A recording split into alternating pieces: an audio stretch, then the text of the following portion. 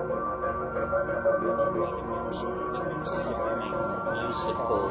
linguistic objects.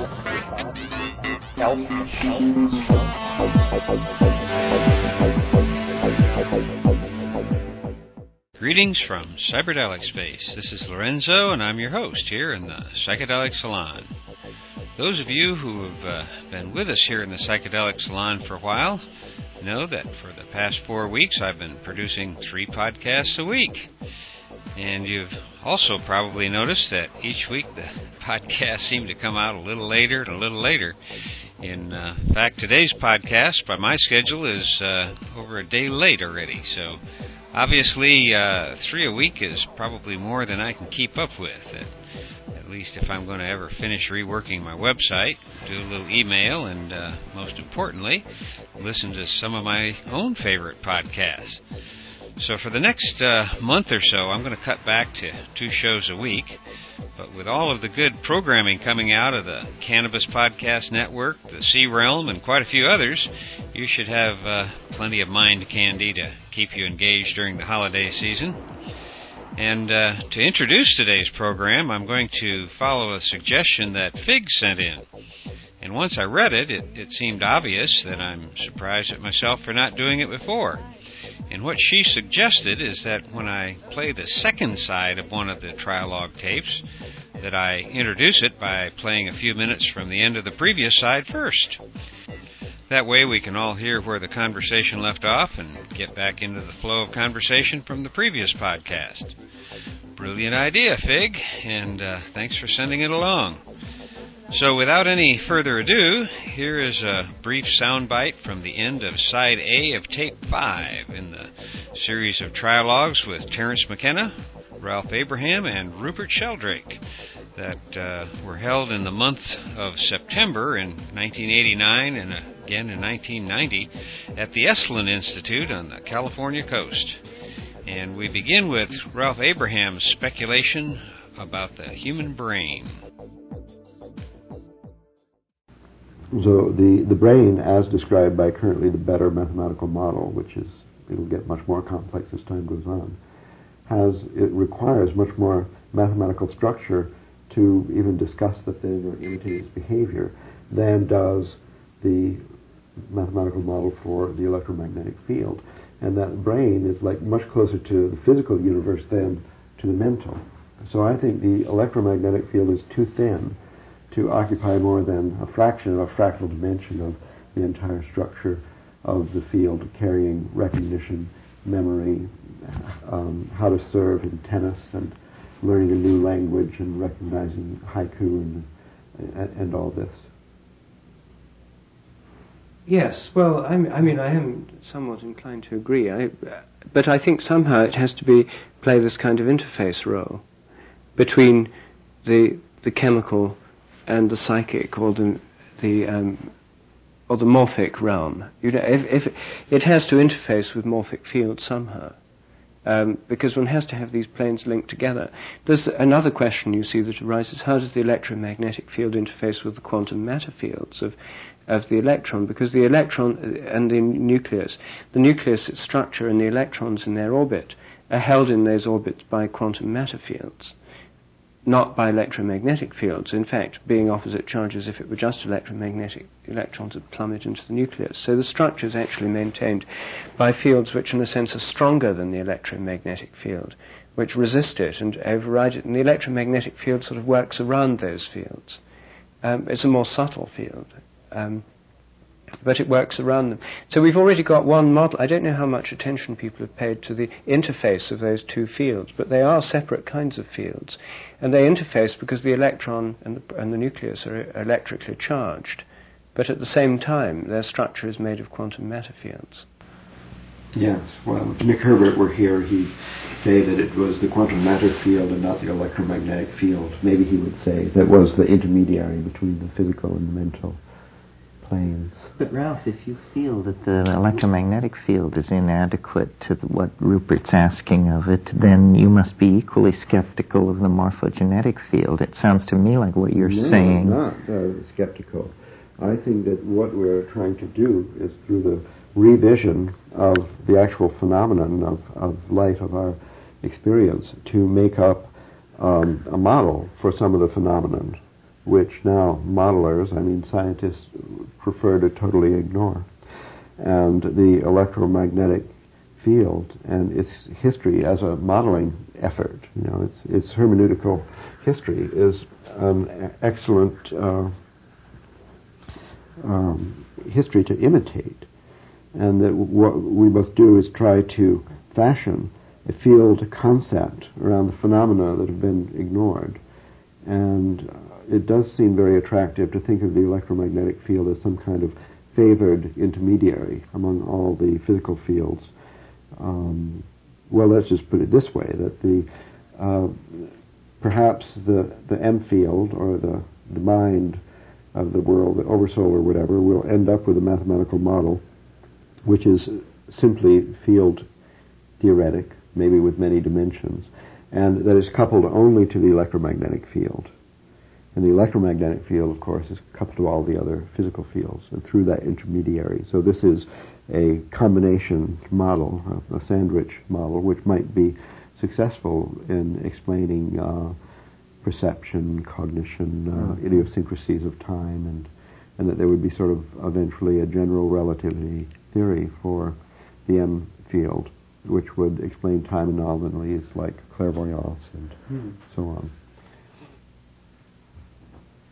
And in that case, I think what we're talking about now is the conception, the struggle to envision the coupling between the M field and the electromagnetic field, including wave metaphors, particle metaphors, and so on. That's kind of what it's about. At least Model 1, you described at the beginning explicitly in these terms. That's right. Well, my first model, you see, has always been that the perception and mental activity must have a kind of field-like structure. They'd be morphic fields of some kind. These perceptual fields are in turn part of these behavioral fields, which involve action as well as perception. The perception and the action are linked together. It's not motiveless perception that one's usually carrying out. It's linked in some way to action. Bergson said all perceptions are potential actions, or possible actions. There's a sense in which they're very closely related.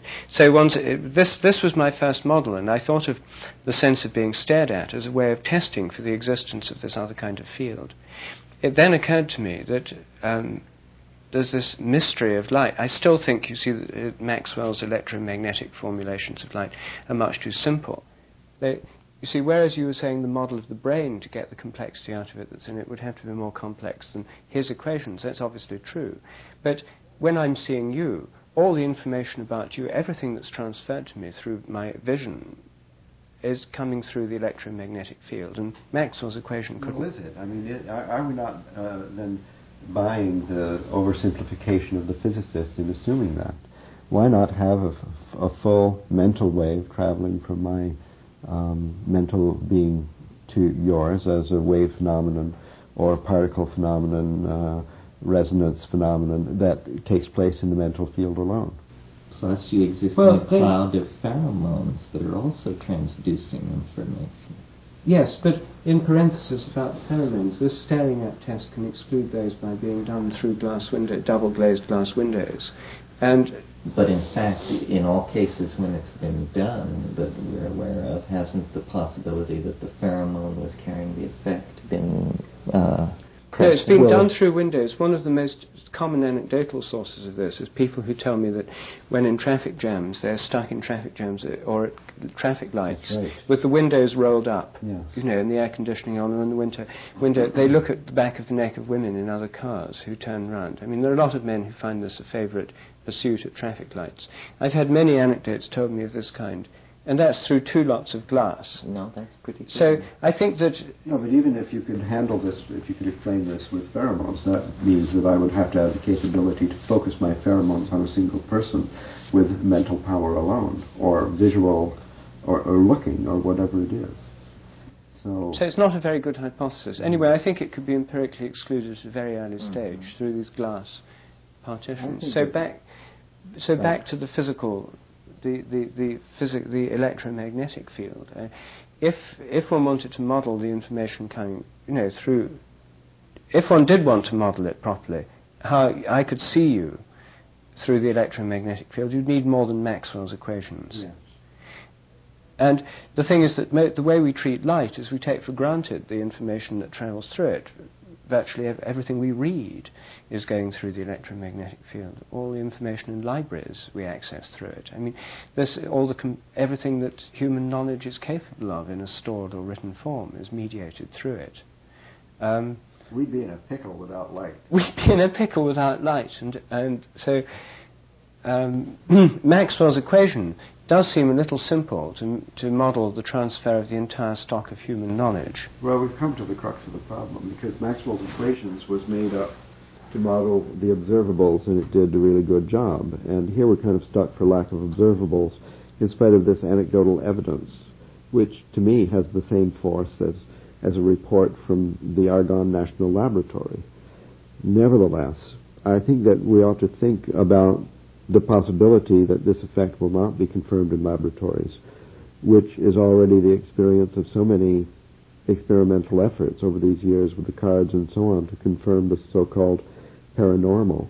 Whereas there is evidence, it always seems to be just the slightest bulge of the curve to the right or left of the absolutely insignificant result, that these phenomenon that we want to capture in a model don't seem to be very robust, and they come and go because due to the fact perhaps that they live primarily in the mental field, they're very subject to the noise, the heat bath in the mental field, which maybe all the time I'm trying to get the person to turn. Somebody else somewhere is trying to get them not to turn, or they're trying to get somebody else to turn. I mean, I don't know. For whatever reason, these effects are very difficult to confirm, and I'm thinking of that as being a kind of evidence in itself, that on the one hand we have the very widespread impression that these things exist on behalf of many people, dowsing and so on, and on the other hand the impossibility to confirm them in the experimental paradigm of modern science. That somehow this is just suggesting to me the necessity for a thicker model, a richer field in which to try to do the modeling, where there's just chaotic attractors everywhere and no homeostasis or anything like that. Well, yes, I agree we need a thicker field to deal with most of these parapsychological phenomena. I suspect the sense of being stared at may be different under laboratory tests. You see, whereas the others have proved evanescent and hard to pin down, it's not that this has proved like that, it's that this is something that parapsychologists, for some mysterious reason, have assiduously ignored. And there literally are 3 published papers in the literature, and I gave a lecture on this 3 or 4 months ago to the Society for Psychical Research. I gave a lecture called The Sense of Being Stared At. And there all the veterans of the British Society for Psychical Research were present, you know, ghost investigators of yesteryear and hardened experimentalists and so on. Ectoplasma nuts. Yes, you know, veterans of many seances and so on. They were all there, and all the luminaries of the society, and not one of them had ever thought of this as a paranormal or psychical phenomenon. After 50 years of psychical research, they told me so afterwards. They were fascinated by the lecture because, in a sense, this really has been a blind spot of parapsychology. And if you look through any textbook on parapsychology, there's nothing, no mention of the sense of being stared at. Well, will this result in some new experiments then, or what must we do to stimulate some research? Well, I'm working on it. First of all, I've decided that I've got to try and train myself. I've got this biofeedback training system for this. You have 2 people. One sits with their back to the other. The other tosses a coin. If it's heads, you stare at them. If it's tails, you look away and think of something else. And so you make a click when you've done the coin, you're ready to stare. If it's heads, you then stare. And the other person from the click knows the trial's begun. And then they say yes or no, depending if they think they're being stared at.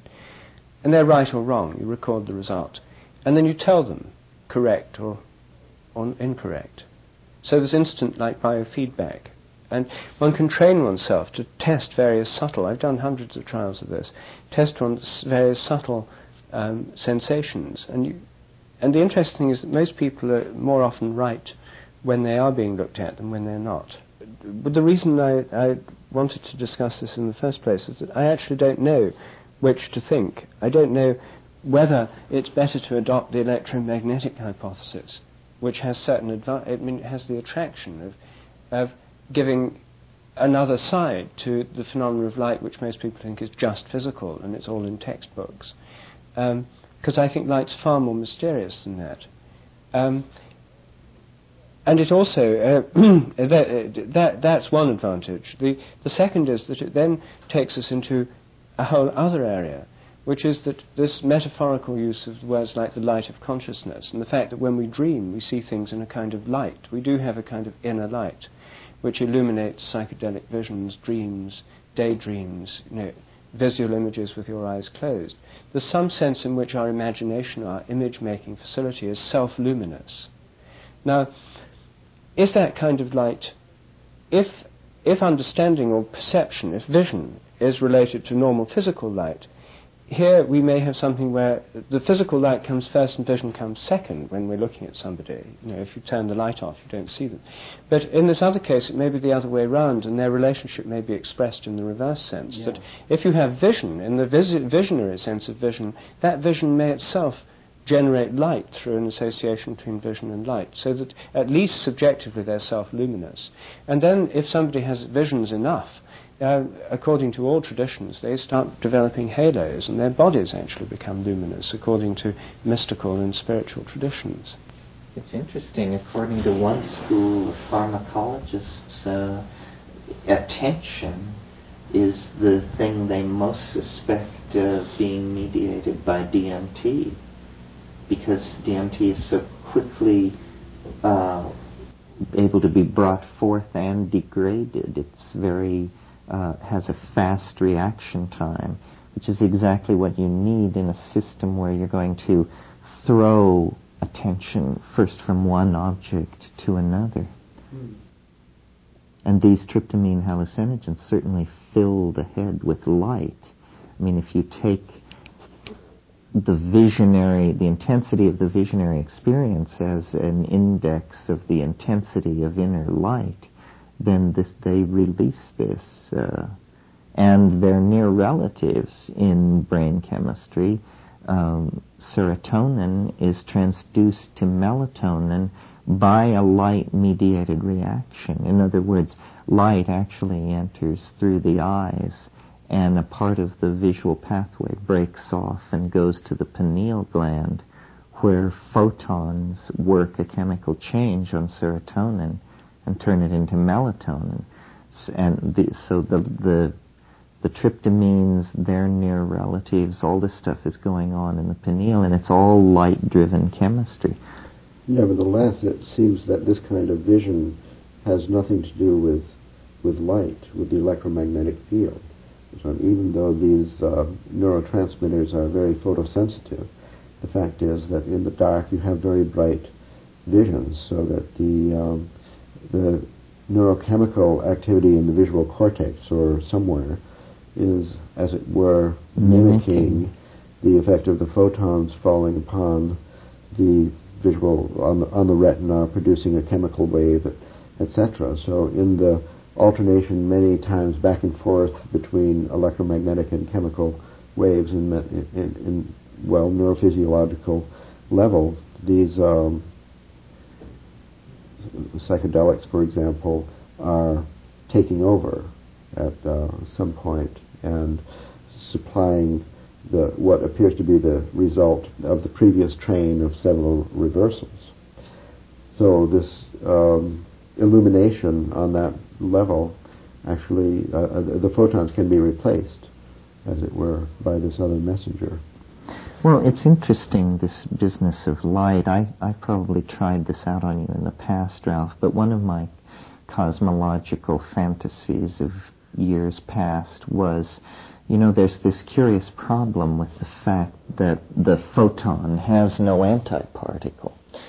It's the only particle without an antiparticle, and this is a really sort of disturbing asymmetry in things.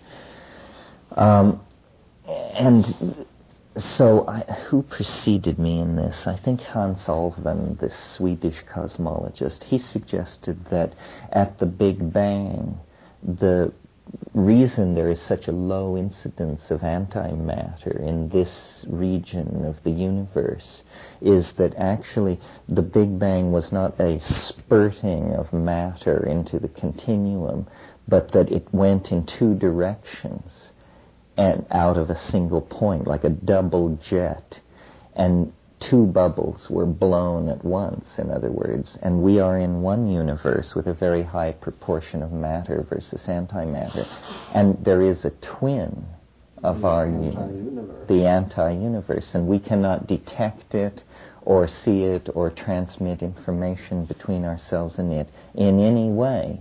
And in this anti-universe, every particle's antiparticle exists.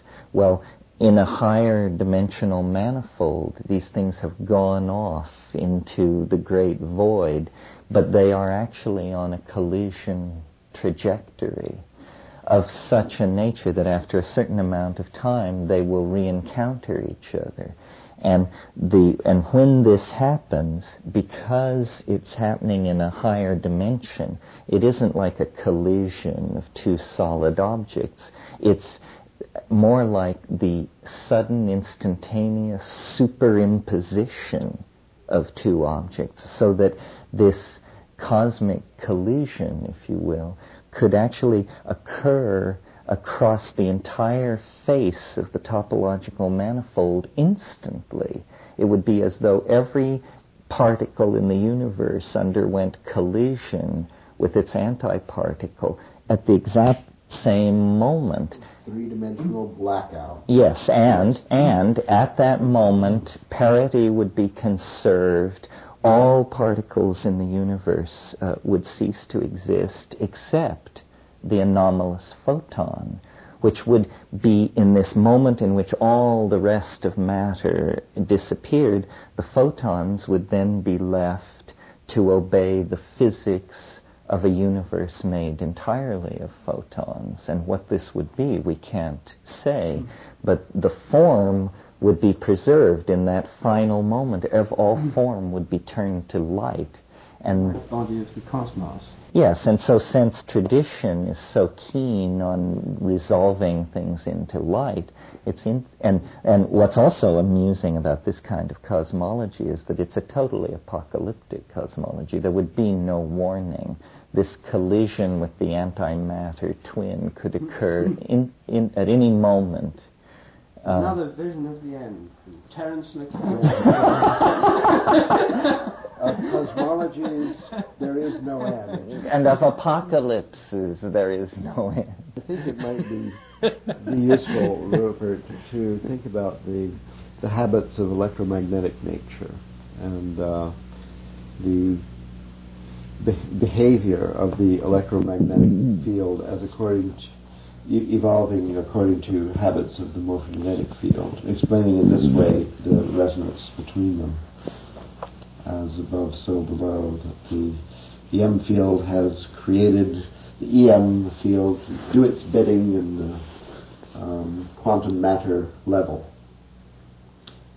Well, certainly, you see, if the electromagnetic field, it is the bearer of all visual information in the world. I mean, of everything we see, of everything in every book, in every diagram. Now, this brings me to another fantasy or idea, as the electromagnetic field as an interface, not just between the matter fields in us and the mental aspects or psychic or morphic aspects of our being, but also the electromagnetic field as playing a similar role in the mental structure of the soul of the world. You see, if the soul of the world, if there is a world soul which permeates the entire cosmos, which in its bodily level is mostly expressed in the gravitational field, but which at its sort of knowing or psychic or perceptual level is mainly expressed through some kind of interface with the electromagnetic field, the electromagnetic field would be a perfect medium for the world soul's omniscience, and then through the world soul for divine omniscience, because nothing that happens doesn't affect the electromagnetic field. The holographic reality of the electromagnetic field at any one moment is what's happening. At least it's in exact correspondence with what's happening. And so all the light in the universe, including this kind of cross-currents of memory that would be set up, for example, by the continued presence of the cosmic microwave background radiation, the fossil light of the Big Bang, it's still there as a kind of background. So there'd be even a kind of light memory built into the whole universe. So this similar model, you see, gives us the universal electromagnetic field as the universal basis of the world soul, of its knowing or perception or interfacing with other planes of reality, and as a medium of divine omniscience. Well, I like the idea of the electromagnetic field being the chosen representative, the ideal intermediary that is positioned in the hierarchy of fields. In that way, its position in the hierarchy of fields is very much as the position of our individual consciousness in the hierarchy of consciousness in the world soul. Mm. And therefore we have in our individual consciousness a particular affinity with the electromagnetic field, with electromagnetic perception, reception, and so on, as epitomized by vision. And if this fantasy has any reality, then it seems like it should be easier if there would be phenomenon of mental effect of the action of mind over matter. Mm. Then the easiest thing to affect should be the electromagnetic field. Mm. As in dowsing is a sensitivity, direct sensitivity to magnetic field. Then you'd wonder, is it easy to, for example, to mentally influence a magnetometer? Let me tell you one fantasy I've had for an experiment of this kind. You know those puzzle pictures that I did experiments with? You know, you have those black and white blotches. Did you see those ones I used in my experiments? When you recognize it, there's a visual gestalt is set up. You see the man on the horseback against the pattern of blobs, and you now see it differently. So if there's anything in this sort of thing coming out as well as coming in, when you look at that picture of black and white blotches, knowing what it is, as opposed to scanning helplessly for trying to find what it is, you should be seeing it differently. And in particular, where the lines, the outlines of the horse are, which you sort of fill in mentally, those lines should be reinforced as above other parts of it. Now, if this picture were produced by means of a liquid crystal display or something of that kind, where you could actually, were full of sort of probabilistic processes that could actually be monitored in some way, I'm not quite sure how to do the technology of this, but some probabilistic light-sensitive processes that were built into this picture that you're looking at, little units. It might be possible to pick up, when you explain to somebody, you have somebody look at it, you then show them the answer and they look at it again, and the pattern of output from this thing, of these pattern of probabilisms, may change because it may be less random now that certain lines and directions have been recognized and reinforced. And that might be a way, if one could possibly design the sensor side of this apparatus. It's a matter of finding something that's probabilistic. I would imagine that in the photographic film, whether the silver grains go or not is probabilistic, except with high light intensity they'd all go very fast, but I should imagine with very low light intensity it must be probabilistic. Mm-hmm. So one could possibly do it with some kind of suitably fine grain photoemulsion thing that where one has a light intensity where it's a probabilistic matter whether you get the thing going over the edge or not. Do you see what I mean? Some experiment of that kind, some maybe sense with a computer terminal or a photoluminescent screen, there might be a way to affect it by looking that someone else could see. That's right. If it's a photoluminescent screen that's working probabilistically at a low level of intensity, you might be able to get a kind of enhancement of the luminescences along the outline, as it were. Just one more word on divine omniscience. You see, it seems to me that any theology of divine omniscience would require any all-knowing mind, any theory of any omniscience, whether it's the world soul as an intermediary or God directly or the goddess or any form of omniscience, would require the divine mind to know everything. And since knowing everything would include knowing all the properties and states of the electromagnetic and the gravitational fields, one can be pretty sure that what's going on in those fields is essential to divine omniscience, just on general principles. But the usual model I've found when people think about divine omniscience is to think of it as an entirely miraculous process, totally disconnected from any kind of physical reality, somehow standing outside it. Yet, any reflection on this subject would show that divine omniscience must involve not just sort of somehow standing outside all things, but in some sense being immanent within them as well, knowing from within, it's not just seeing from outside. And therefore must, in some sense, pervade the electromagnetic field. Just as Newton thought the medium of divine omniscience was space, absolute space, which he called the sensorium of God. Everything happens in space, and therefore if space is the sensorium of God, everything happens in God's sensorium, and God therefore knows where everything is and how fast it's moving. Why is divine omniscience a necessary concept? We need a little primer on divine omniscience. I mean, can't the universe get along just being nobody partially aware of what's going on? Well, it depends whether you think there's any... There are a lot of people who think that if they're pantheists, they think that the universe is in some sense conscious, or the soul of the world in some sense is perceiving what's going on, not just entirely unconscious. And there are many theological traditions of divine omniscience. There are a lot of people who've got a stake in cosmic omniscience. I'm just stating this as a sociological fact. And what is so good about it? Well, that there's a lot to be said for models of reality. They're very popular, and I think that they're intriguing. To think of models of reality in which there is a sense of knowing associated with the cosmos. I mean, it's in so many religious... Isn't that different from, divine omniscience? We all have a sense of knowing, but we're not omniscient. No. What problems are solved by hypothesizing that notion? It's to do with the question of the nature of our own minds. You see, there are two possible models.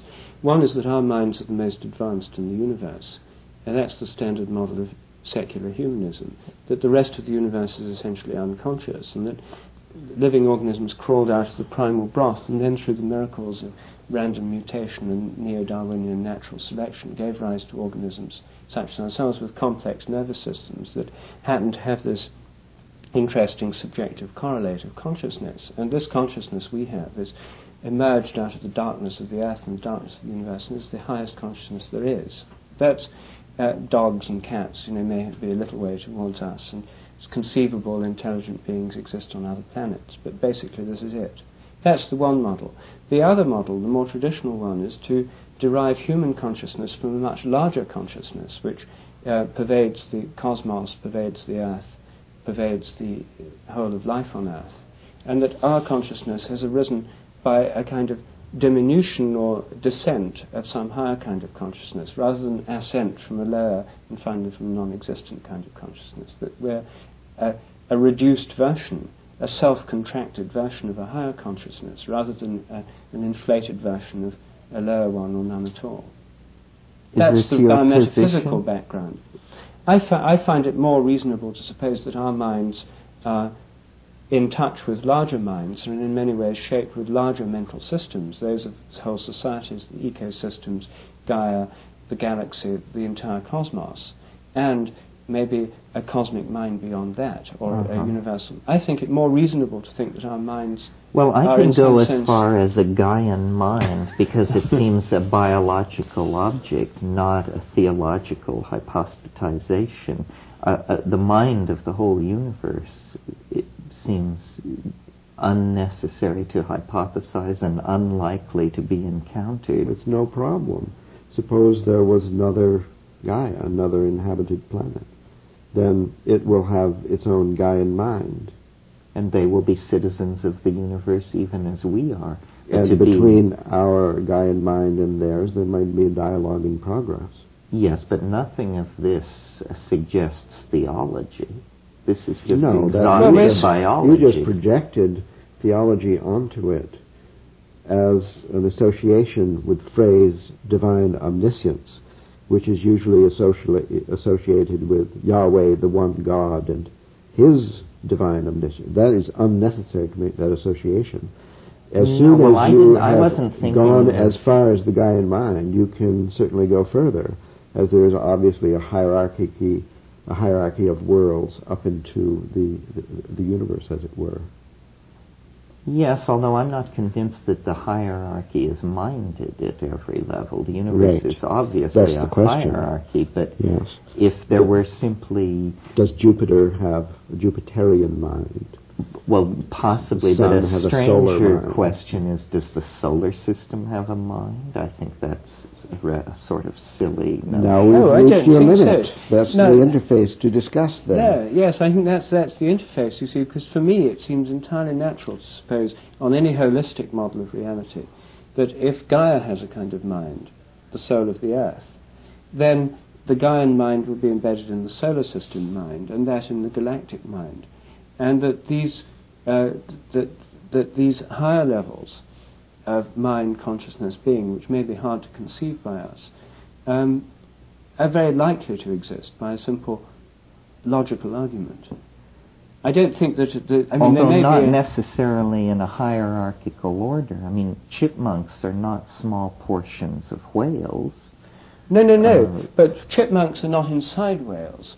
Chipmunks are inside sort of terrestrial ecosystems. They're small portions of terrestrial ecosystems. Whales are in different ecosystems, and both these, the oceanic and the terrestrial ecosystems, are part of the Gaia. Mm-hmm. So the hierarchy is of more inclusive units. The solar system is not on the same level as the Earth. It's a higher level of organisation of which the Earth is part. The galaxy is a higher level of which the solar system is part.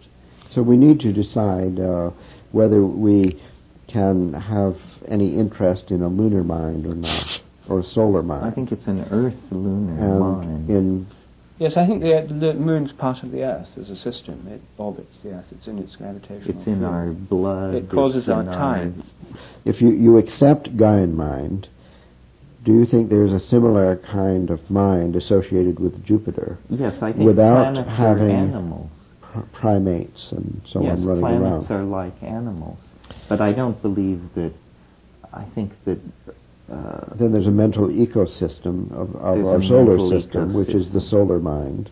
Now we've got to there. And that, in astrology, you see, is the island. It's the movement. Now we've got your limit. But a minute ago it was the Gaian mind. Now we've boosted you without rockets to the solar mind. Other places in the solar system seem potentially open to the support of recognizable forms of life, the oceans of Europa. No, but does it need recognizable life to have a mind? You see, in the Gaian mind, it is not only the so-called living beings in it, microbes included, that have mind, right? The ecosystem is a mind. Well, but you don't want to define mind so broadly that it's no longer recognizable as what we say when we ordinarily use the word that's mind. The problem. I think so. Well, we don't know what we do use. The Gaian system, as described by you yesterday beautifully, as this system of control, self-control, interpenetrating, holistic system, that the functions of all these different components of the complex system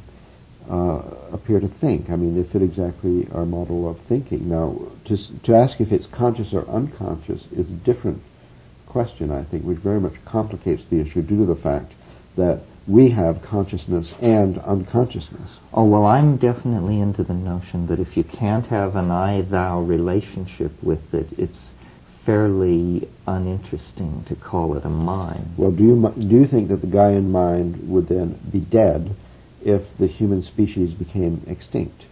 No, any more than anyone else is dead if an acquaintance dies. I communicate with the Gaian mind. Then why can't Jupiter have a Jupiterian mind without the necessity of microbes? Oh, I grant that. It's these more diffuse abiological systems.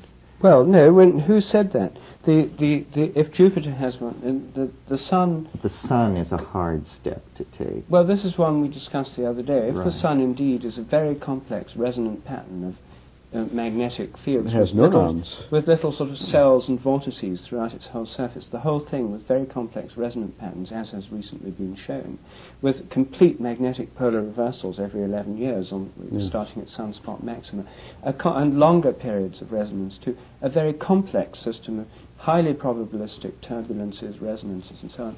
There's a physical interface for, if a mind has to have a physical interface, then there's a pretty good one for the sun.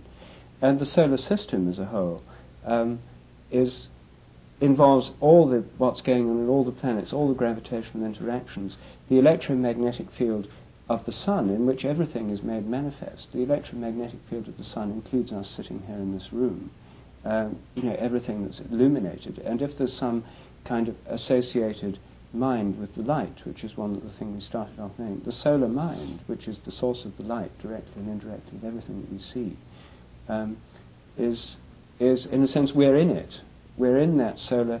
The light is coming from the sun, and in a sense we're in it. So all things may be seen by the sun. The sun is often in many cultures called an eye in the sky. And on the dollar bill, that eye of Horus, which is in the triangle there, but it's the radiant eye. It's the sun. It's not only the seer, but the emitter of light, which brings us back to the sort of theme from which we started, the connection between light and vision. And if the sun has both this inner dynamics, plus is the field of which all things in the solar system are seen and related, plus is related to them all through the gravitational field, we've got galaxies, clusters, and the cosmos. But there's no doubt that we can jack him up the rest of the way. But I think that the problem has to do with divine omniscience. Divine omniscience. That's more difficult. It certainly is. That put you off. That's we should. Because it implies a kind of knowing that is never met with. Well, that's surely implicit in the very concept of divine omniscience. Any notion that our consciousness is less than higher forms of consciousness implies there must be forms of knowing that we don't meet with. But omniscience is a kind of mathematical notion, not something you could expect any biological system to attain. Biological systems just get, sentience, and then a little more, and a little more, and then a lot. But divine omniscience is like mathematical absolute. It means certain knowledge of everything. That's some program. Well, I just was suggesting the simple thought that conceive for the purpose of argument that there's some kind of sense of knowing associated with the electromagnetic field. But then would that not amount to complete knowledge of everything in the physical level? Well, does it include knowledge of the future? I'm talking now about perceptual knowledge of the present. My discussion has been entirely centered on omniscience of the I'm not now thinking of future knowledge of the future. That's a separate question. Although this is the Laplacian thing, wasn't it? That if you knew the initial positions, i.e. in the present, this divinely omniscient mind could calculate all future. Well, yes, that's Laplace, but that was in a deterministic universe where the God was modelled on Laplace. But what I'm talking about is divine omnipercipience, let us say, omniperception. That if there were a mind associated with the electromagnetic and the gravitational fields, the positions and everything that's happening in the universe would be known to it, not through some kind of external mind looking and examining it, but because this knowing would pervade these fields. There'd be nothing in the universe outside them on the physical level. True, although within my own body I have very little understanding of what's going on. Well, the divine omniscience may be as unconscious as your omniscience of what's going on in your body.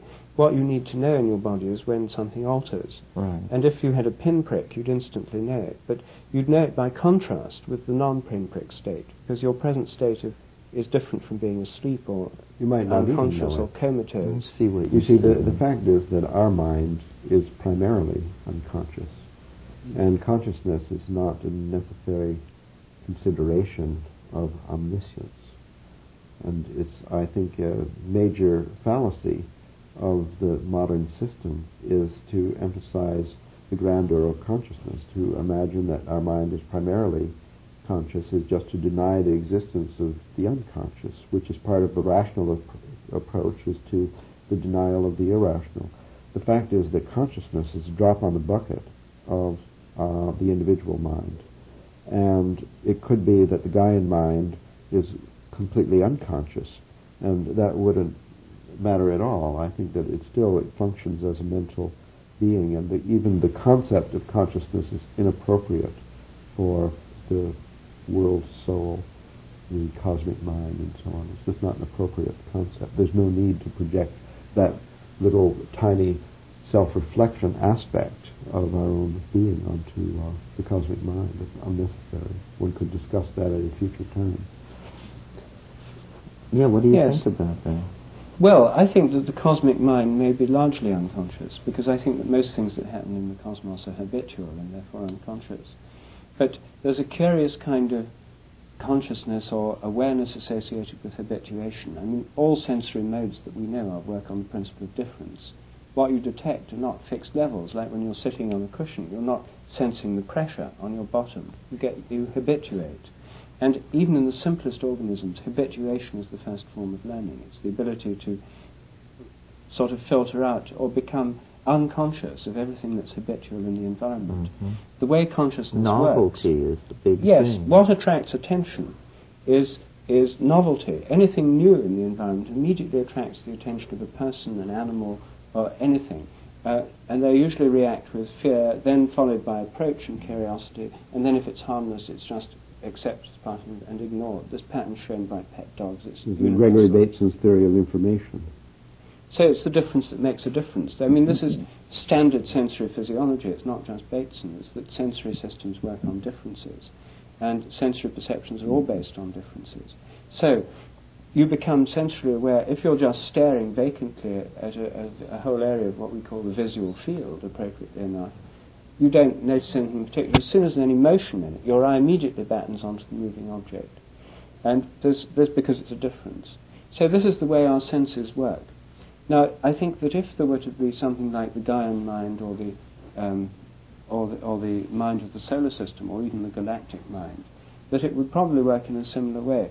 Be habituated to anything that stays the same or follows regular cycles. But it may be that consciousness would flare up, as it were, or become associated with anything that challenge, crisis, problem, pain, or anything that makes or any new thing that makes a difference. There might be a kind of rising of awareness about that in the Gaian mind. There might be, against a large background of unconsciousness, which is the way... What you're saying is novelty would drive this.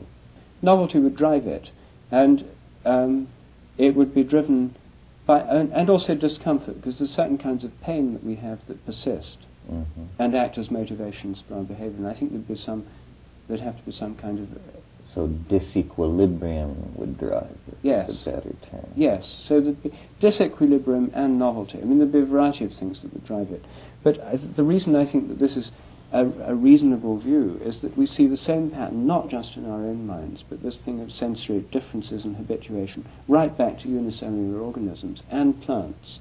And it seems to be a kind of universal mode of awareness, or at least of sensory awareness. And since we're talking about perceptual, the perception of the world soul, as it were, if the electromagnetic field is, as it were, its sense organ or a part of its sensory system, then something of this kind would apply.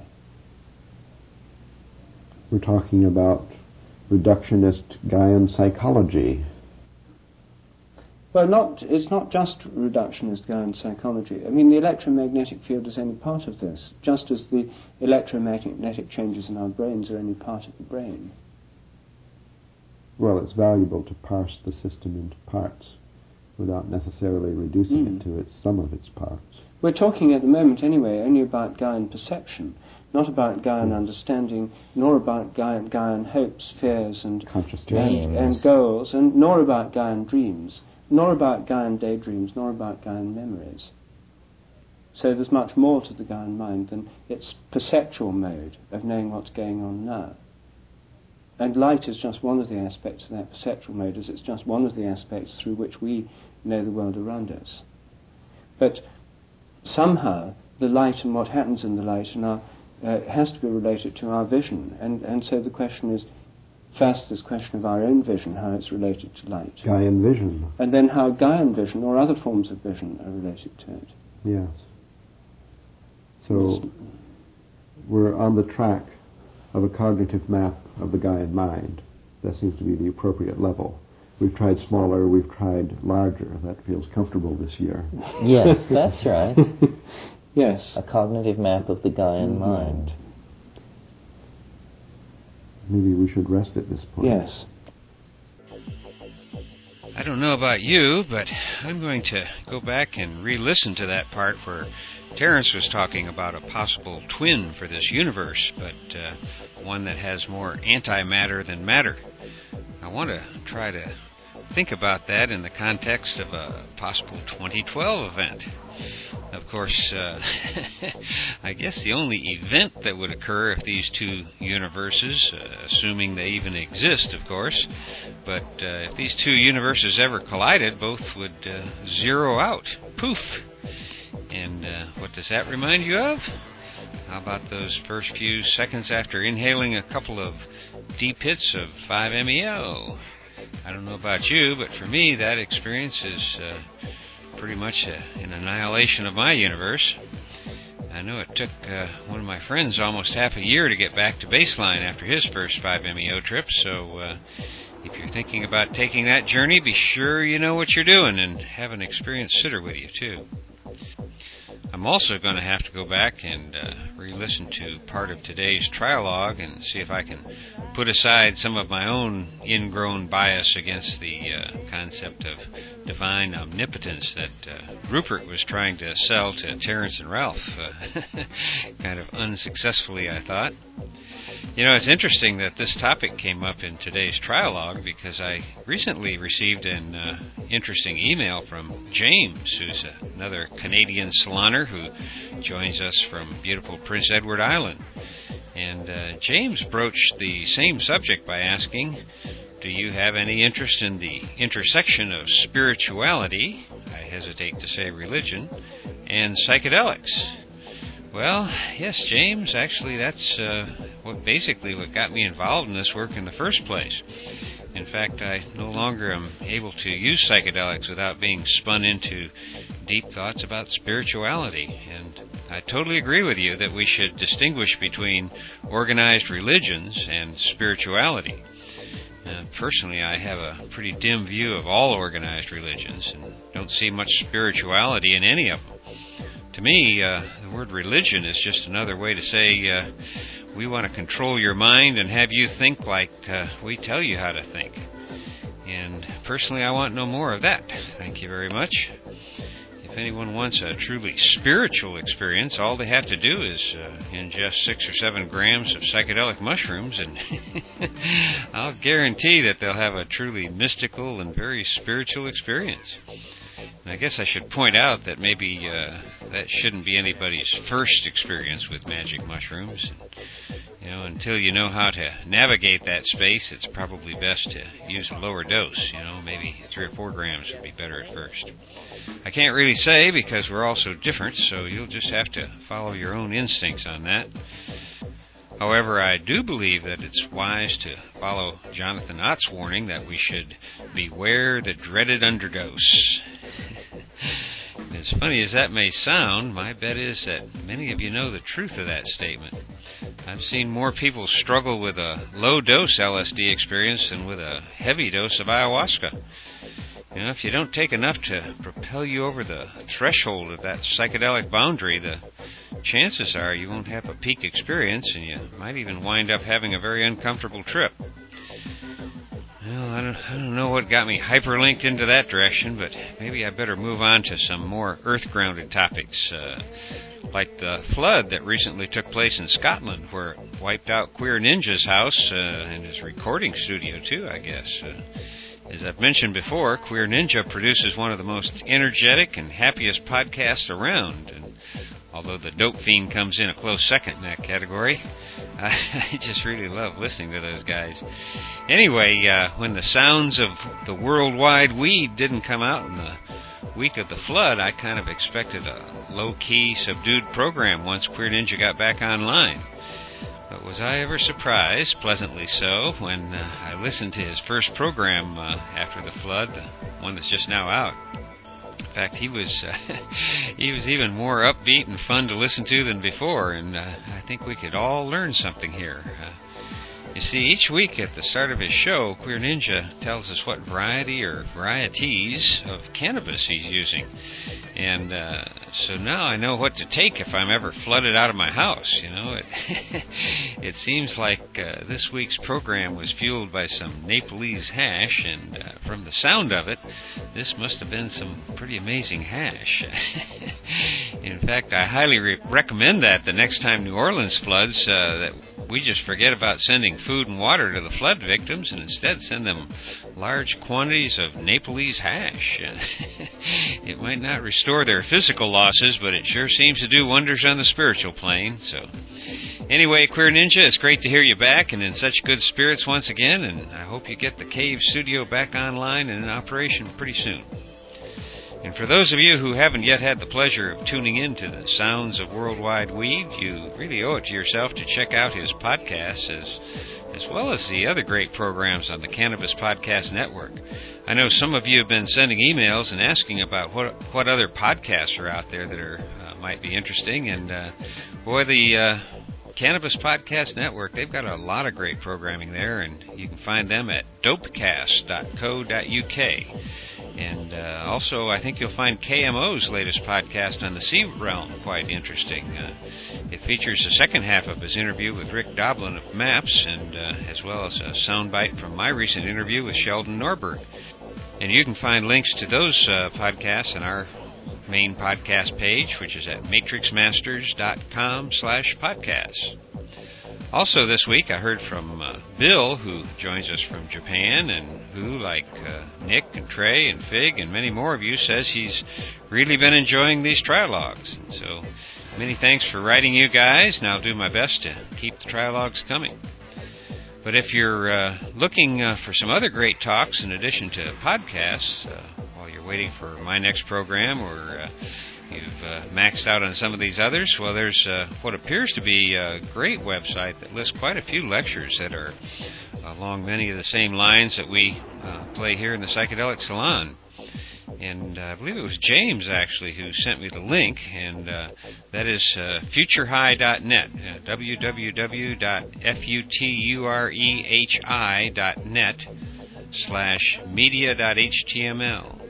And I haven't had a chance to listen to any of them yet myself, but their speakers include Albert Hoffman, Houston Smith, Joseph Campbell, Marilyn Ferguson, Terence McKenna, and a whole bunch more. And it looks like a great resource, and thank you, James, for letting us all know about it.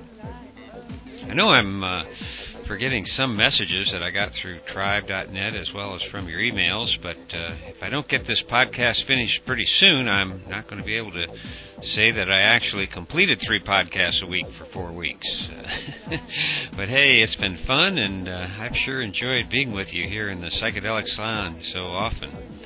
You know, it's really great to feel your vibe as I put these programs together, and there are a lot of us out there, you know, and between a whole group of podcasts like this one, we're all being interconnected in ways that we may never understand. But in some strange way, perhaps Gaia is connecting each of us in some kind of a new neural network, getting us ready for her next great evolutionary leap. Or maybe I should come back down to Earth and close this program and leave the wild speculations to the trialoguers. Before I go, I should mention that this and all of the podcasts from the Psychedelic Salon are protected under the Creative Commons Attribution Non-Commercial Share-alike 2.5 license. And if you have any questions about that, you can email them to me. Address is lorenzo@matrixmasters.com. And thanks again, Jacques, Cordell, and Wells, for the use of your music here in the Psychedelic Salon. And for now, this is Lorenzo, signing off from Cyberdelic Space. Be well, my friends.